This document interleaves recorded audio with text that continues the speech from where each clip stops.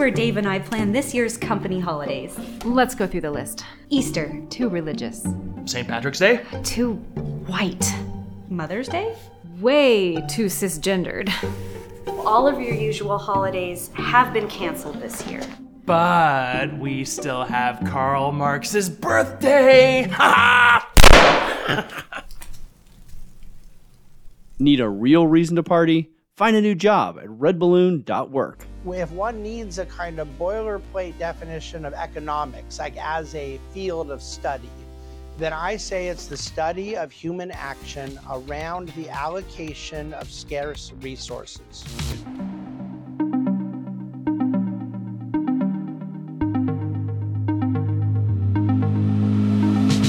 Hey everybody, Michael Thiessen here with Michael Thiessen Open Mic, and today I get to speak with David Bahnsen. David is the founder and managing partner and chief investment officer with the Bahnsen Group, which is a bi-coastal wealth management firm managing over $3 billion of capital, of client capital.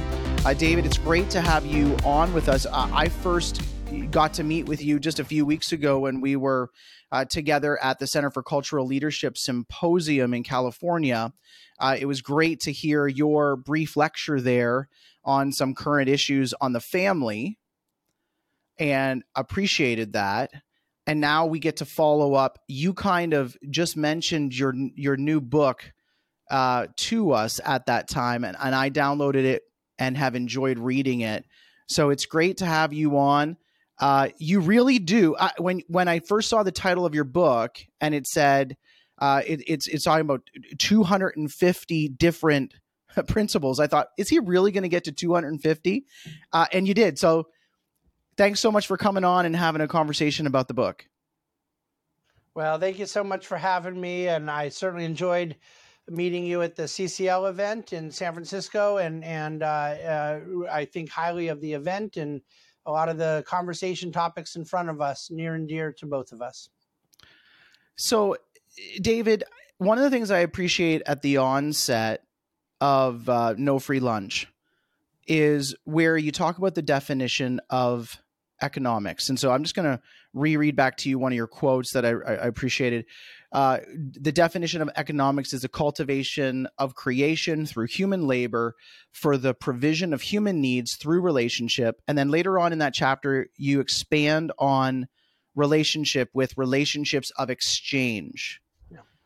Now that seems pretty basic to me, but most of us get confused when we hear things like the Kean and the Austrian group, all of these different perspectives on economics. Can you kind of walk my listeners who are learning about this and particularly trying to wade through all of the competing definitions? How and why do people come up with competing definitions of this particular topic? Yeah, I think you meant the Keynesian, and so yeah, yes, I did. Yeah, Keynesian, Austrian. There's a lot of the classical school of economics. I make a distinction between the definition of an economy, which is what I think you just described, that I described in the book, and that cultivation of creation, that I'm providing a little more holistic set of modifiers around, and prepositional phrases through relationships of exchange to allow for a colored up definition of what an economy is. If one needs a kind of boilerplate definition of economics, like as a field of study, then I say it's the study of human action around the allocation of scarce resources. And so it's in that case, it's not as colored in, it's pretty simple. And I do believe that most Austrians and indeed most honest economists could be comfortable with that definition, although there is a reason on the first part of it that many would not prefer to use it.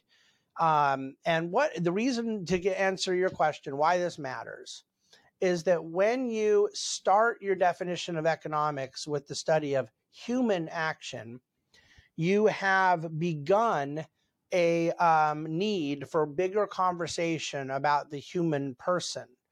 how can we study human action without knowing what the human is to act for, or what the human is, who the human person is? Because the definition of an economy talks about the cultivation of creation, we're presupposing that humans are created, which presupposes that humans have a creator. So it invites, by necessity, a kind of evaluation of other presuppositions that will formulate a coherent economic worldview. The reason that the Austrian school has always favored human action as a sort of central understanding of economics, and the Keynesian school and other advocates of central planning, I mean, Marxism is a more extreme version, but why they would avoid that is that they are well aware that the vocabulary can become problematic to where they want to go, which is going to be less human focused as a subject of economics and more human focused as an object of economics. And I think that distinction is incredibly important. I believe that economics is essentially mankind acting out in creation as the protagonist of creation, as the protagonist of economic activity, that God designed mankind with that special role. And I do not believe that humans are there to be objects of obscure, eccentric, esoteric, abstract laws of mathematics and science.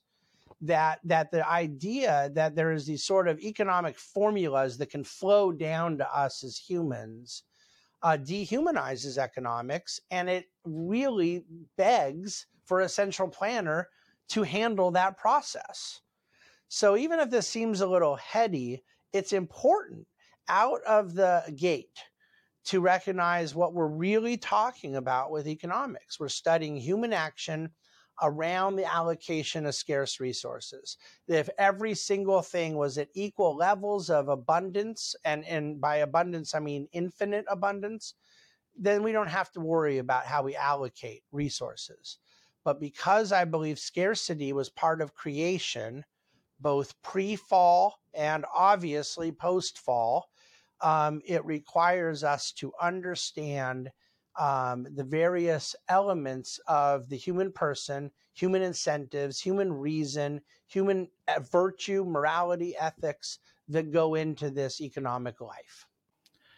So would the Keynesians be, when you say the difference between, like, I have appreciated in the book when you talk about human dignity so much at the beginning.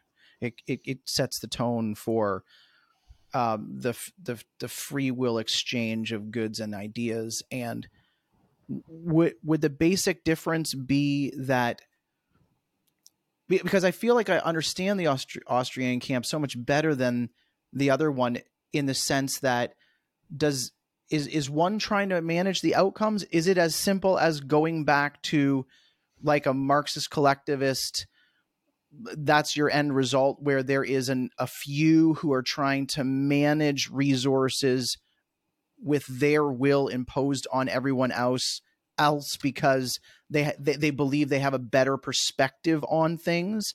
Yeah. Is that too simplified, or can you help me understand that a bit better? I think I'm being more gracious to Keynesianism by what I'm about to say. I actually don't think their flaw is in their conclusion. I think their flaw is in the premise. Okay. And so you're right that their premise will lead to a conclusion of, we're going to need some central planning. You know, he wasn't a Marxist. He wasn't looking for totalitarianism, but he's looking for a heavy role of central planning.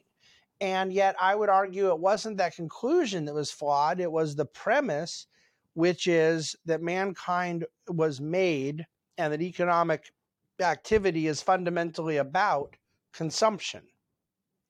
So once you believe that man is here to consume, then it goes down a path where I agree with Keynes that central planning is going to be a better way to manipulate consumptive activity, where if you start with an entirely different anthropology, an entirely different belief about the human person, that in my case and in my worldview is that mankind was made by a creator in his image, and that the image of our creator is one who is productive, innovative, creative, that mankind was not built to consume, but built to produce, and that consumption follows production. And there's a lot of economic wisdom that comes out of that. It totally changes the chain of events by which you get to things like public policy.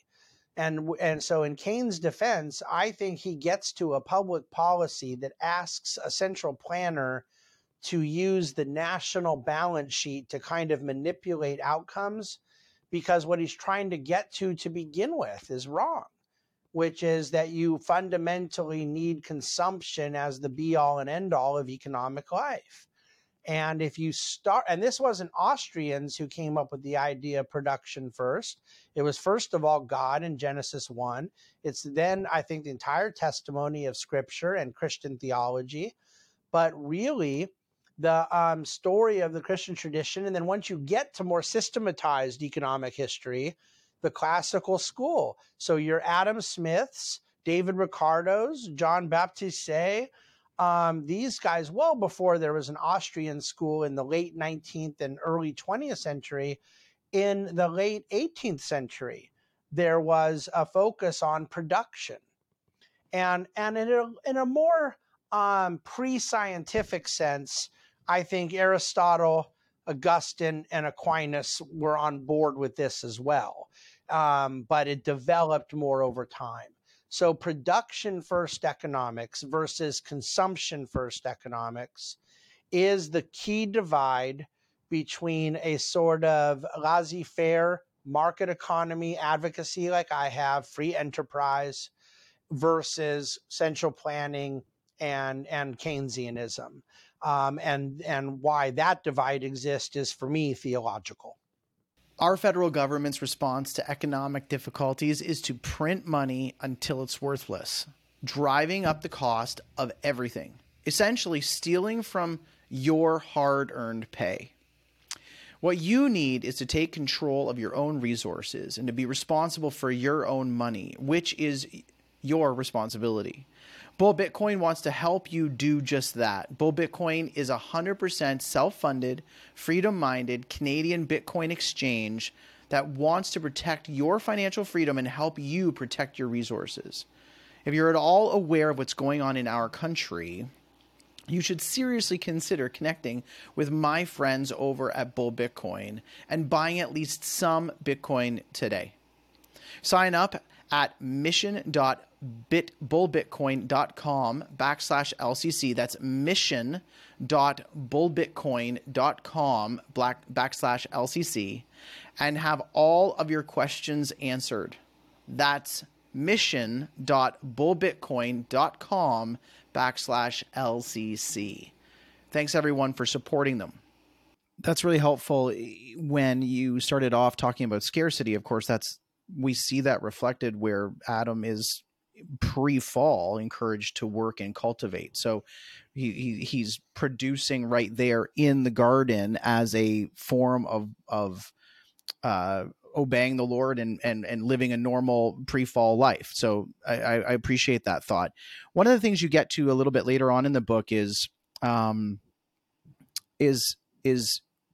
using the coercive state to alter prices, and you obviously oppose that. You say prices are pivotally important signals in a free economy. So the last thing that we would want to do is to coerce, to use the coercive nature of the state to alter prices. I think can you share with our listeners an example of price fixing or altering prices? Is this a really prevalent issue within North America? Is this a normal behavior right now that as someone who's an investor, you're having to deal with day in and day out? You summarize that it leads to misinformation to investors. So I assume that this is a really important topic for you. Well, there's a few examples that every single person deals with every single day that are most prevalent. And there are some that are not controversial for many people in the sense of they've accepted that it's a good thing. And so let's distinguish between price fixing and price manipulation. I think those are differences of degree, not of kind. And so they are both in kind in that they are distortive, that they distort a natural discovery process of prices and alter the price mechanism, which therefore alters the signals that are used in economic calculation. Well, the most obvious example is the price manipulation of the cost of capital, which is a manipulation of the price of time. And I refer to the interest rate. Whether you're talking about Canada, the US, or Mexico, every North American country has a central bank that is no longer just a lender of last resort, but is affecting the prevalent interest rate that is the reference for many other interest rates, such as mortgages, car payments, credit cards, all sorts of borrowing, business borrowing that dictate how banks are going to transact, whether it's with households or businesses. So price fixing the price of money is the most obvious and systemic price manipulation. But the other that has become totally socially acceptable and is almost fringe for people like me to be against it is price fixing around wages. The notion of a minimum wage, which almost universally sounds like a great idea. There are low-paid people, low-skilled, in need of better means of support. And the idea of the government raising a floor to provide them a better livable wage, in theory, sure seems prima facie to be very acceptable to people. But my argument is that if that is the case, then price fixing must not be the bad thing that we said it was. And of course, I would argue that a minimum wage is an impossibility unless you're going to have forced hiring, because the minimum wage is always zero. And the government can set a minimum wage at 12, 15, or 100, but they can't make you hire someone.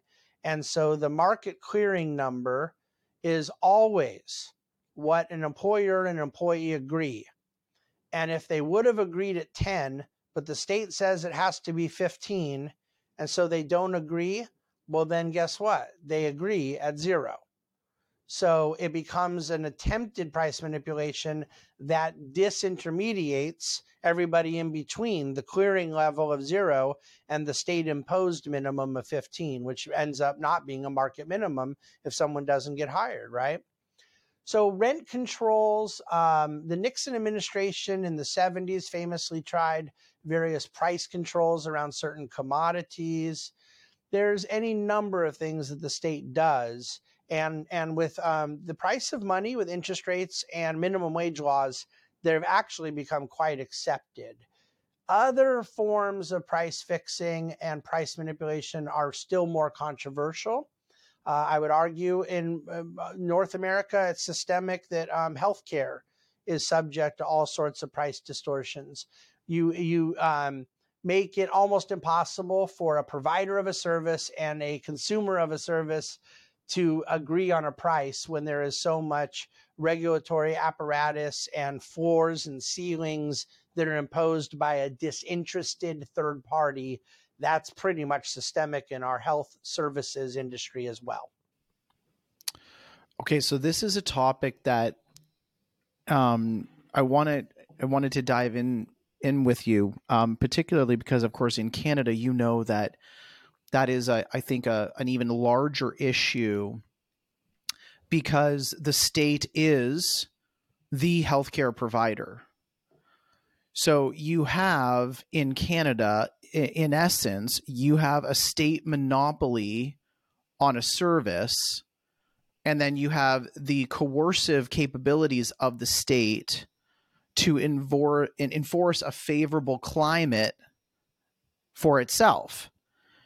And I don't think Canadians think enough about this, just that they think, oh, healthcare is free.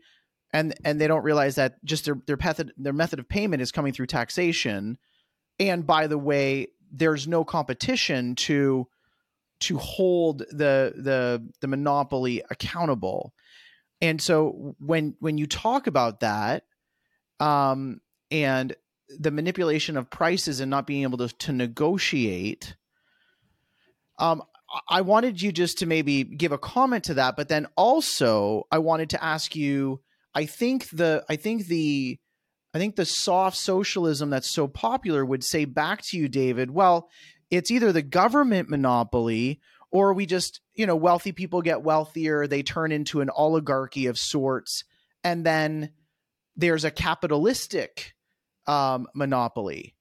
Can you kind of walk us through that? And is there any place for regulation in an idea where you're either dealing with a state monopoly or a capitalistic monopoly? Well, there's a really big problem with the question is that the phraseology capitalistic monopoly is a contradiction in terms. If what one means is that a company can get too big and powerful in a free market and can damage the consumer, then let's unpack exactly what that means. The history of antitrust in the US, where I've studied it a great deal, suggested that the only monopolies that were formed were when big telecom in the early 19th century, 20th century, or oil or railroad or some of these old school oligarchy type situations that people refer to were in partnership with the government.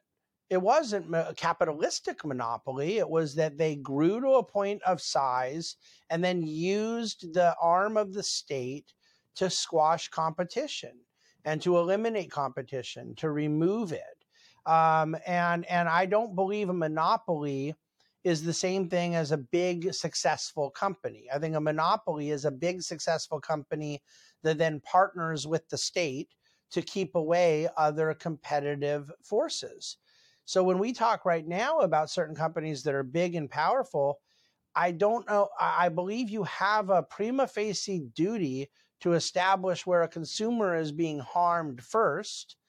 And I look at some of the gigantic e-commerce retailers that often get called monopolies. They have such powerful brand names and are so big and successful, but they might represent 5% of all retail sales.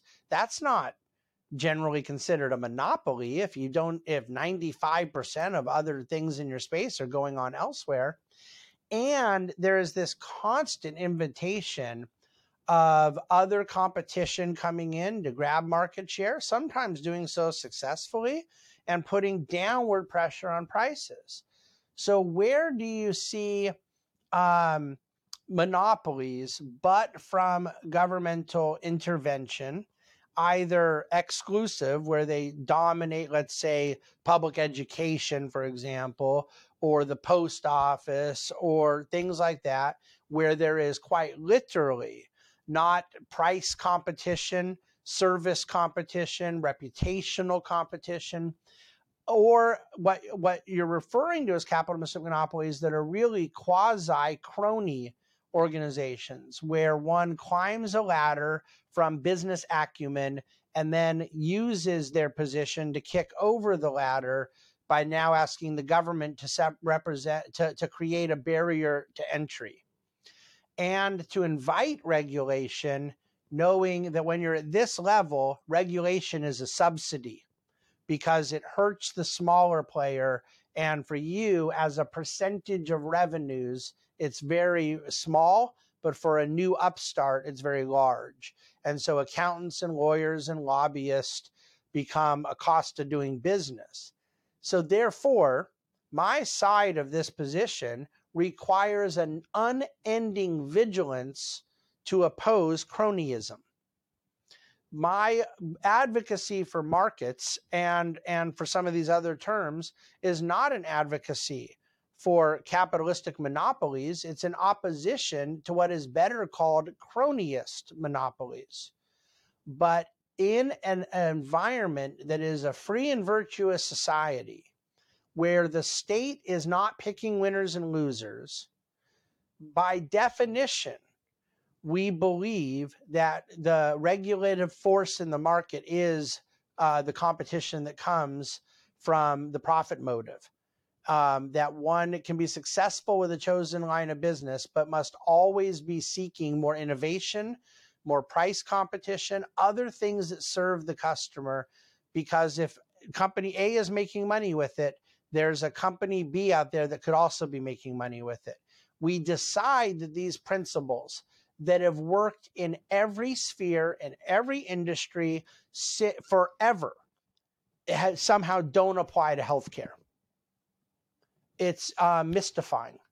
And yet I think the burden of proof is on those who would say that price competition doesn't work in healthcare. The burden is not on those who suggest that more market reforms would generate a better result for the delivery of health services. And I appreciate you getting at the nature of the error of my question, in the sense that the question, that's, at least in Canada, it's just time and time again, the villainization of the private corporation and the sanctification or the sainthood of the government. And so people are truly led to believe, I think in many respects, that you have an either or of corruption. And I appreciate your response, because I think, and David, feel free just to repeat yourself for my first listen here, but you're still saying the regulation does not come in any way, at least around this conversation, with any government intervention, because that's actually what has been the problem. It is the regulation of the economic pressure itself. Like, would it be correct to say that the market's self-regulating? Well, it's certainly correct to say that markets are self-regulating to a point, but that is not to be interpreted as a sort of radical libertarian application. I do believe that there are various regulatory necessities in even a free society. But the title of my book that you're bringing up is meant to address this, that let's decide what regulations we think are needed in certain aspects of a free society and in the type of economy that we want to have. And let's recognize that there are trade-offs. That's what there's no free lunch means. So we may say there needs to be a certain regulatory thing, let's say, around a position of public safety. I talked to high school students about buildings being constructed that have requirements to accommodate handicap, and we all agree that it seems like a really wonderful thing to do, to build buildings with elevators that will accompany those that are in a wheelchair. And I say, do we want the state to regulate and mandate it? And most will say yes. And I'll say, see, I don't have a problem with it either, but I have a problem with it if we don't recognize that, okay, there's going to be a little extra cost for the builder now, and there's going to be a certain trade-off. And that may be what we as a society want, to be able to accommodate those who have a disability and so forth. The problem where we get into bad economics is when we pretend that regulation doesn't have a trade-off, and then when we pretend that there's no limiting principle. That we say, okay, we do want builders to have to provide handicap access. That makes sense to us, to be the type of society we want to be.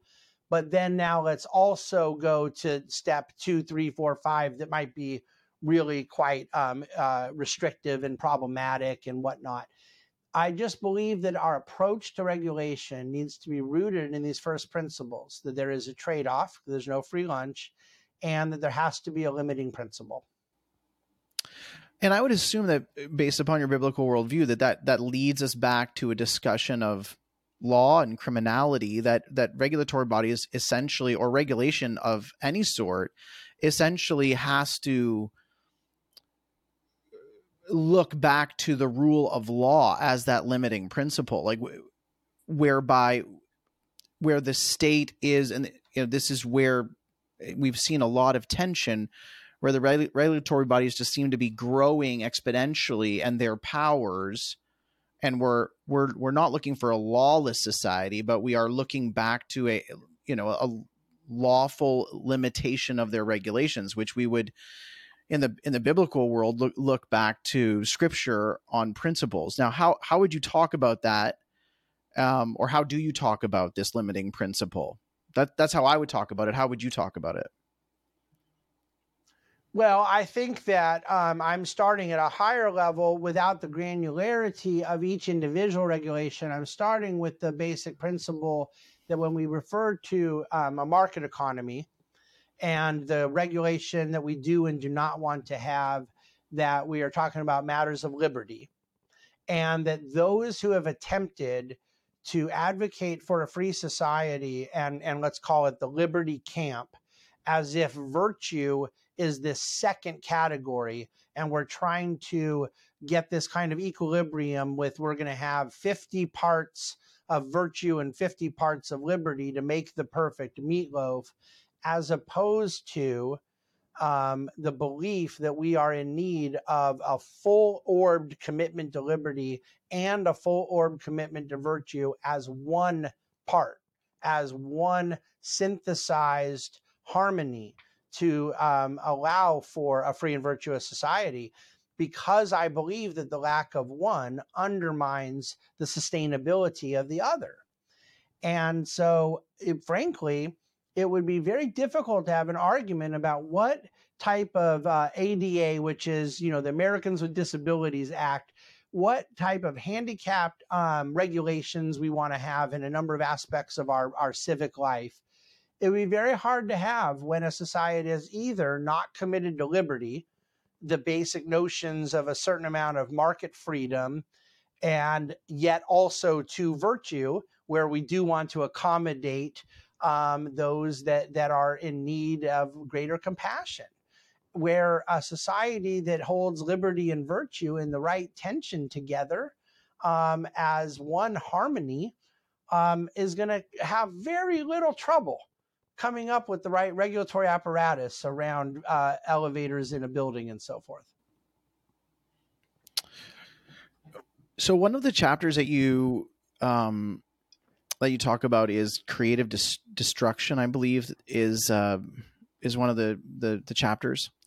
And I think it's such an important theme. So let me frame this, and then I want you to, just dig into it.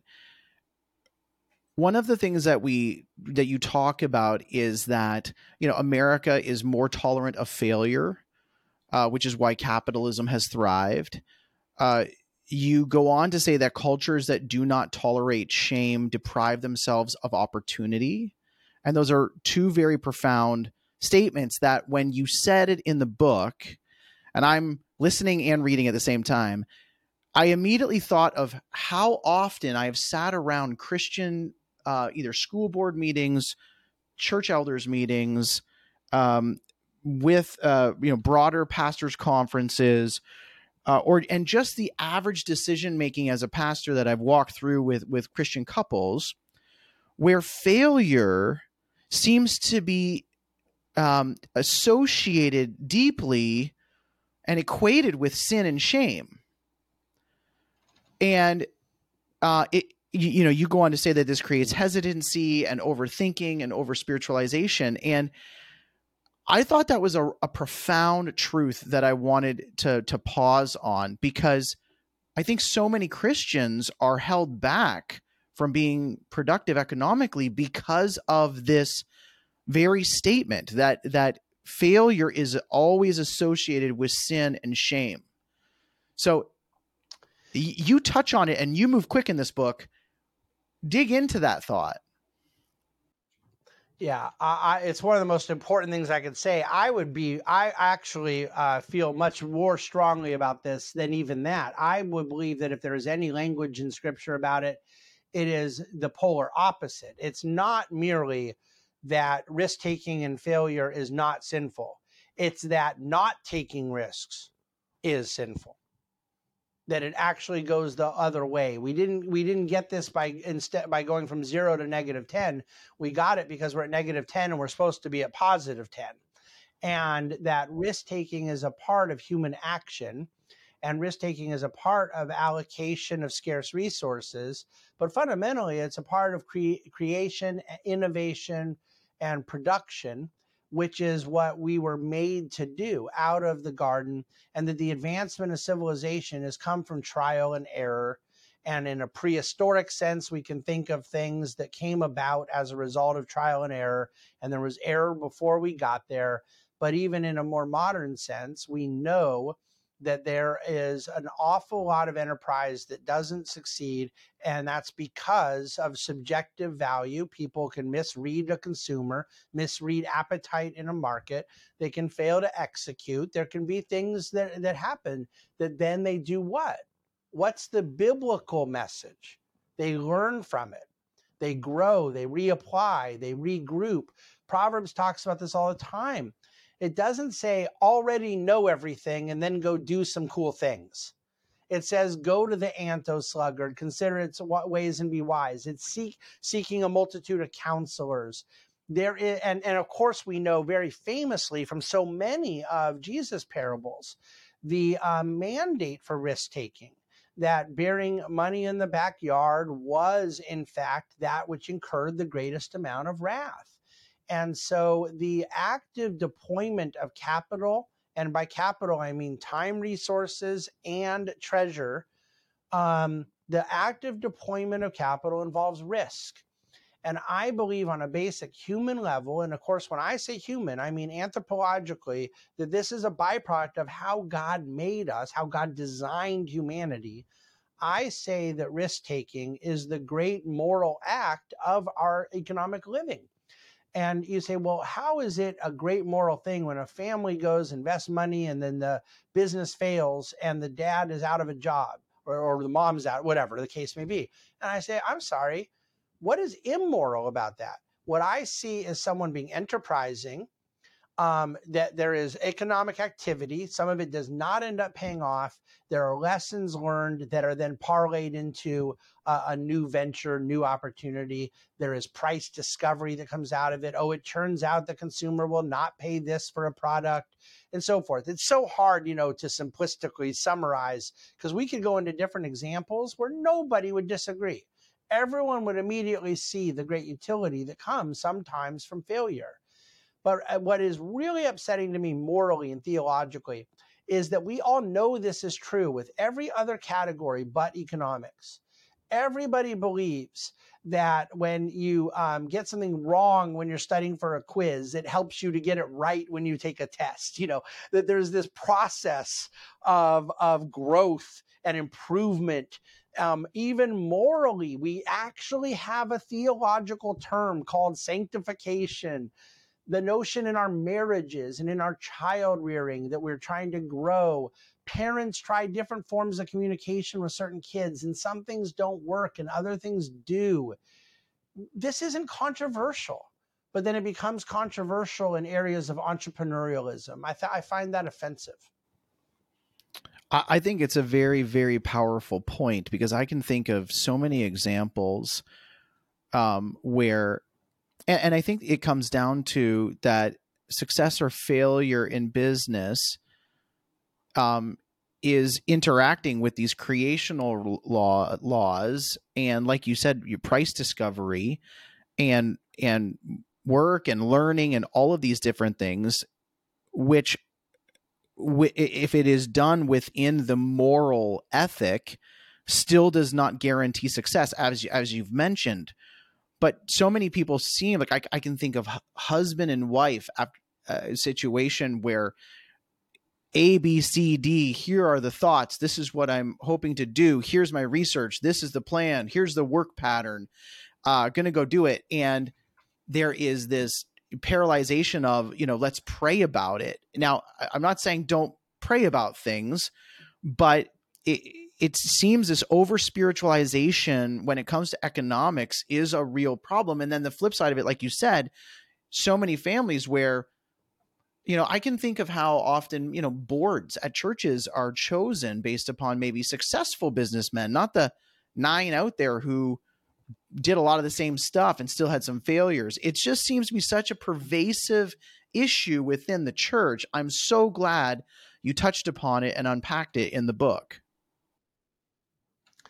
Well, thank you. And I think that it's important too, not only with some of these theological and cultural connotations we're referring to, but I do believe that if one takes seriously the notion of economic growth as a mandate out of creation, and by the way, in the current reality of our society, that the cultural divides over income inequality and wealth inequality are really frustrations with stagnant economic growth, that throughout history, most people's angst is intensified in periods not where rich are getting richer, but when poor are not getting richer, that economic growth is an incredibly important component of what we need to be aspiring for. And what is economic growth? It's the creation, production of new goods and services to meet the needs of humanity.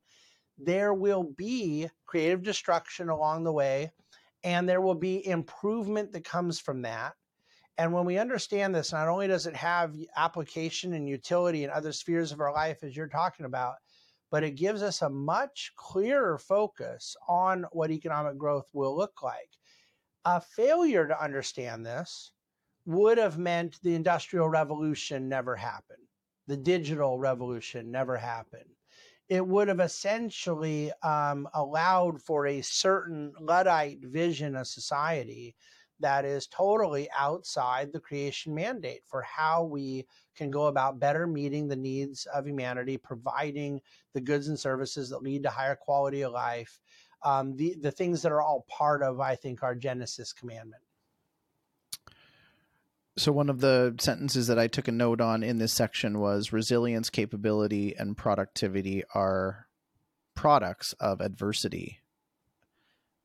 And that was just such a helpful way to summarize this.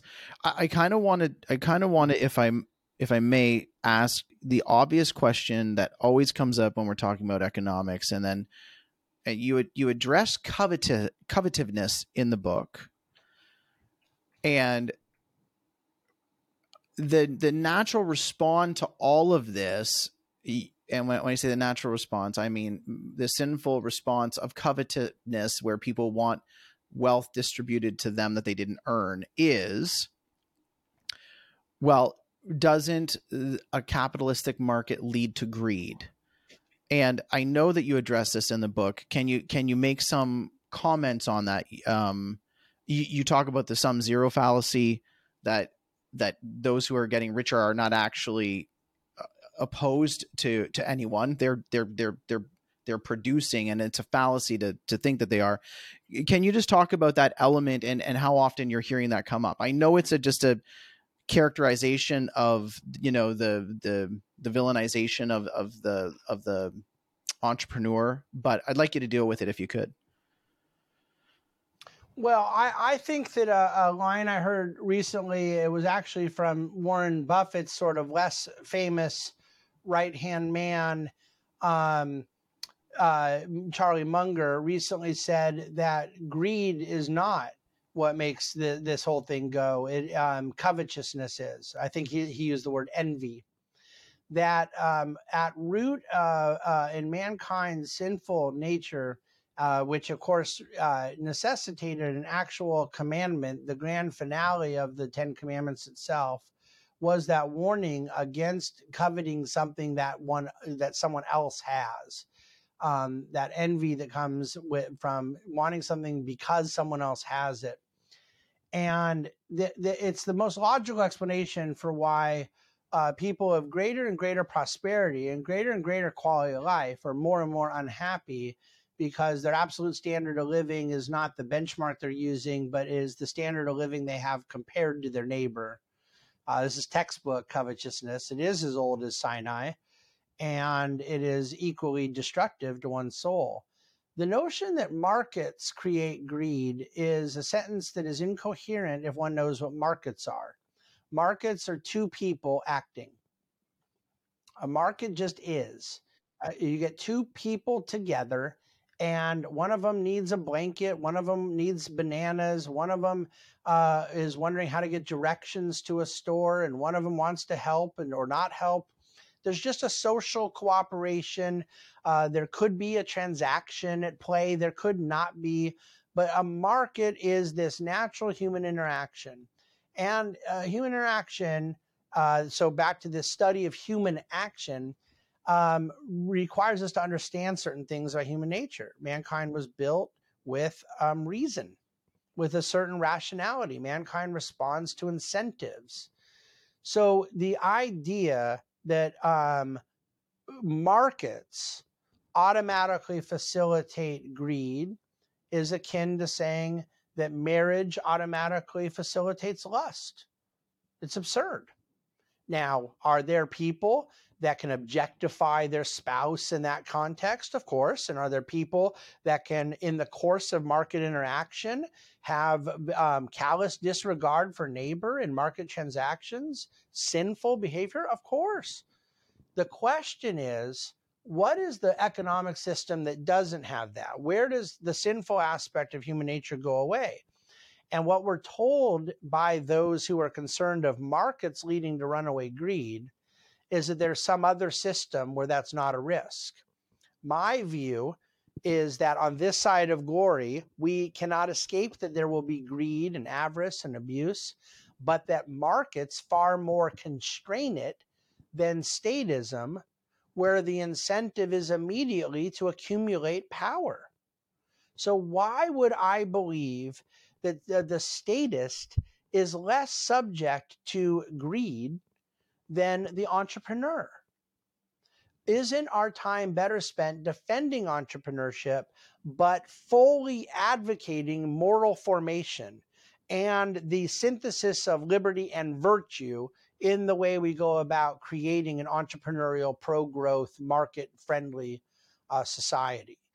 What would make us believe that we can solve for the greed problem by appointing certain enlightened, disinterested third parties of the czar of our economic planning? Well, we tried that over and over again in the 20th century. And the greatest bloodshed in human history comes about from this utopian fallacy. So I have no need as a market advocate to deny that greed exists, because I believe in the theology of original sin, and that on this side of glory, there will always be those things. But my point is to throw the baby out with the bathwater, that because there will be greed, we shouldn't have markets. Because there will be other issues, we shouldn't have marriage, or whatever the institution and forum and venue may be, is incoherent. And unfortunately, it goes beyond incoherence here. It leads to solutions, to remedies that are far worse than the disease. Hey friends, I'm happy to talk to you again about Rocklink Investment Partners.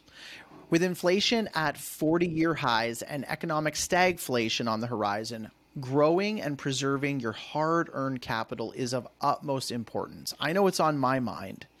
And that's why Rocklink Investment Partners are so essential, because they understand the investment challenges of today.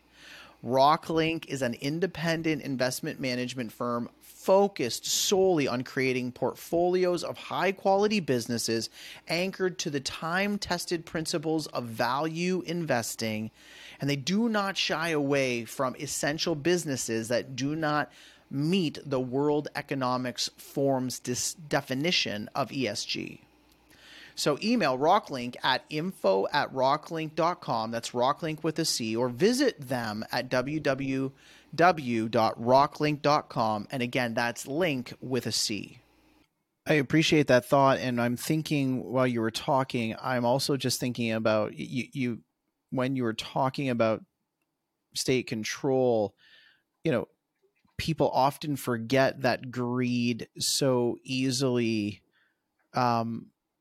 manifests itself, entangles the very state bureaucrat elitist. So you can have a great, insightful economist who decides to be greedy, and if they have state power, it's the same temptation, but with so much more force. And I like how you describe how the market clarifying that. Actually, that's one of the things I really appreciated about the book, is so often how you come back to that human relationship and the free exchange, the social nature of it. Because you're right, if I walk into a store and it's like, batteries are $10,000, and I say, why are your batteries $10,000? He's like, because I want to make a lot of money. Okay, great. I walk out of the store and I go to a store where batteries are at a price that I'm willing to pay. It solves itself so often, especially when, we're interacting with individuals socially in our communities. You get to know these people, and then they look at you and say, well, stop haggling the price of my batteries. Like, everybody's got the same price for batteries in town. I'm just 5 cents. If you want to buy them here, buy them here. And because that relationship, they either call you in or force you out. One of the things that I'd like to address just for the last little portion of this is, you make a statement in the book that I think I understand, but I need you to flesh out a little further. And the statement in the book, it comes around the idea of markets break down barriers of groups, naturally break down barriers of groups. Yeah. And I see the wisdom in that, but then immediately when I'm reading the book, I think of how, like, let's say the market doesn't break down barriers, where someone comes in and says, I want you to make a cake for my gay wedding. And you say, I don't want to make a cake. And now there's conflict there. I think you're going to come back to your answer of promoting virtue and promoting both freedom and responsibility. Can you unpack that a little bit, as far as, is that up to the free market to totally regulate? How do we interact with this new world where people are trying to force you to produce something for someone that you don't want to produce?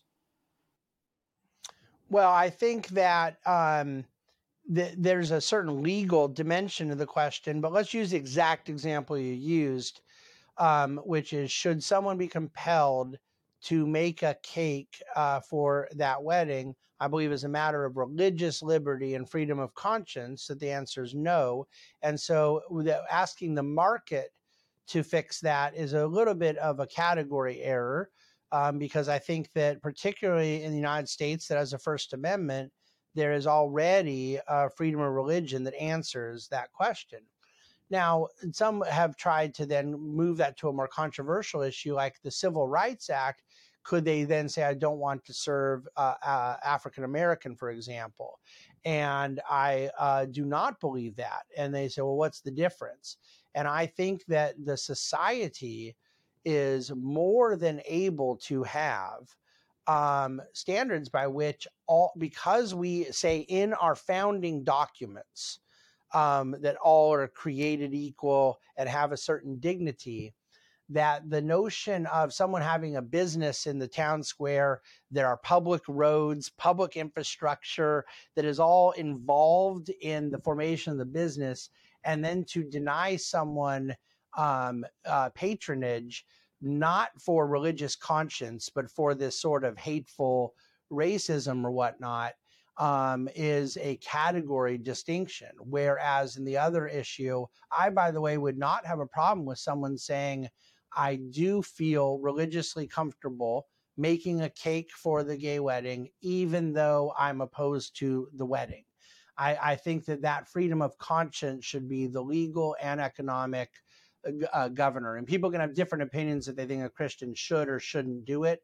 But I don't think people should disagree that one choosing not to do it is within their religious liberty, and that there is a categorical distinction there between other aspects of refusing service when we have made certain commitments together as a society. So back to your question, though, about markets forcing people to do things is more or less a contradiction in terms. No one is forcing someone to open a restaurant, and no one, that you can set prices where you want. You have all kinds of freedom in how you go about formulating the business. But the idea that have become more culturally toxic in recent times, where you're getting into very legitimate matters of conscience and liberty. I think of the hospitals that are being forced to provide various abortion services, or health insurance companies told they must cover various products. This is not the marketplace requiring it. The marketplace is a very great solution. Company A doesn't want to provide it. Company B does. Company B is now more attractive than Company A to the people who want it, and Company A is more attractive to the people who don't. Very simple. So they're each kind of fighting for their own customers and appealing in their own way through their own incentives and system of risk and reward. And markets would price that through, and we would develop great social cooperation out of it, no problem. What disrupts social cooperation? The state intervention. So I appreciate that. And I think the nature of my question comes from the idea that social cooperation seems so obvious when we have a shared worldview, a shared constitution that everyone agrees upon. And as we're kind of moving to to the full secularization of culture, to the very questions of the Constitution being asked, it seems that we're going to have more volatility in the market, or in social agreement. And again, maybe as a Canadian, I'm just always asking, how can the state help us out? But I'm just trying to, which by the way I despise. Like I don't love it, but it's just so natural. But when you made that statement, I thought, well, that makes sense when everybody agrees on the social rules. And now it seems like we're getting into a perverse, a multiverse. We've kind of joined with the Marvel universe, and people are arguing for such a drastic difference of perspectives. So do you think that God's creational norms are just going to win out in the end on that one, and the markets will continue to regulate, or is there? Do we as a church invest in that discipleship and evangelism? Well, there you go. So you've answered the question, because what we've done is ask somebody to write a check that can't be cashed. Markets cannot impose virtue, and markets, in the nature of just being this open forum for liberty and cooperation, do not come with absolution from sin. They do not come with freedom. With a presumed morality. The idea that there are matters of morality, ethics, character, responsibility, virtue, values that we want to see accompanied into a market economy, we rather than ask markets on their own to solve for those problems, seems to me to be a very wasteful endeavor, and alleviates the responsibility from institutions of family and church that are pre-political entities that were assigned that task of moral formation and character development and culture building to begin with. And so I think that the sphere sovereignty that the great Abraham Kuyper talks about is very important here. The marketplace cannot be the place at which that virtue is formed. I do believe that you can get a positive feedback loop. that when you have a general underpinning of character, that it can facilitate even greater social cooperation because of the alignment of incentives that markets represent. But no, fundamentally, if you were to drop a market economy into a period of total, into a society of complete chaos and lawlessness, and a complete lack of any semblance of moral living, then the notion that markets would protect us from murder and theft and immorality is ridiculous. So that's why we must not abandon the mandate at hand of synthesizing a liberty and virtue together, and must never cease to recognize that the forfeiture of one means the losing of the other, that this is not an either or, it is only a both and. And so fundamentally, the things people are worried about happening in the culture and the deterioration of moral values, I share that concern.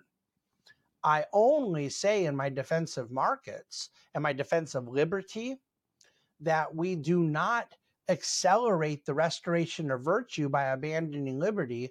We assure the deceleration of virtue by abandoning liberty. And that's where my desire to bring harmony to these two things is prevalent in my work and my advocacy. I really appreciate the time, and you can hear in my questions, just as a layman in this world, just how much we slant towards regulation. I actually feel kind of sheepish in some of the ways that I've phrased things, going, man, we really continually look for outside imposition rather than a grassroots investment in influence and virtue and social agreement. So I appreciate you continuing on that theme. So everybody, thanks for listening. Share this video. David, thank you for being on. We really appreciate it. Godspeed, and make sure you go to libertycoalitioncanada.com and look up all of our other shows. Thanks for listening. Bye-bye.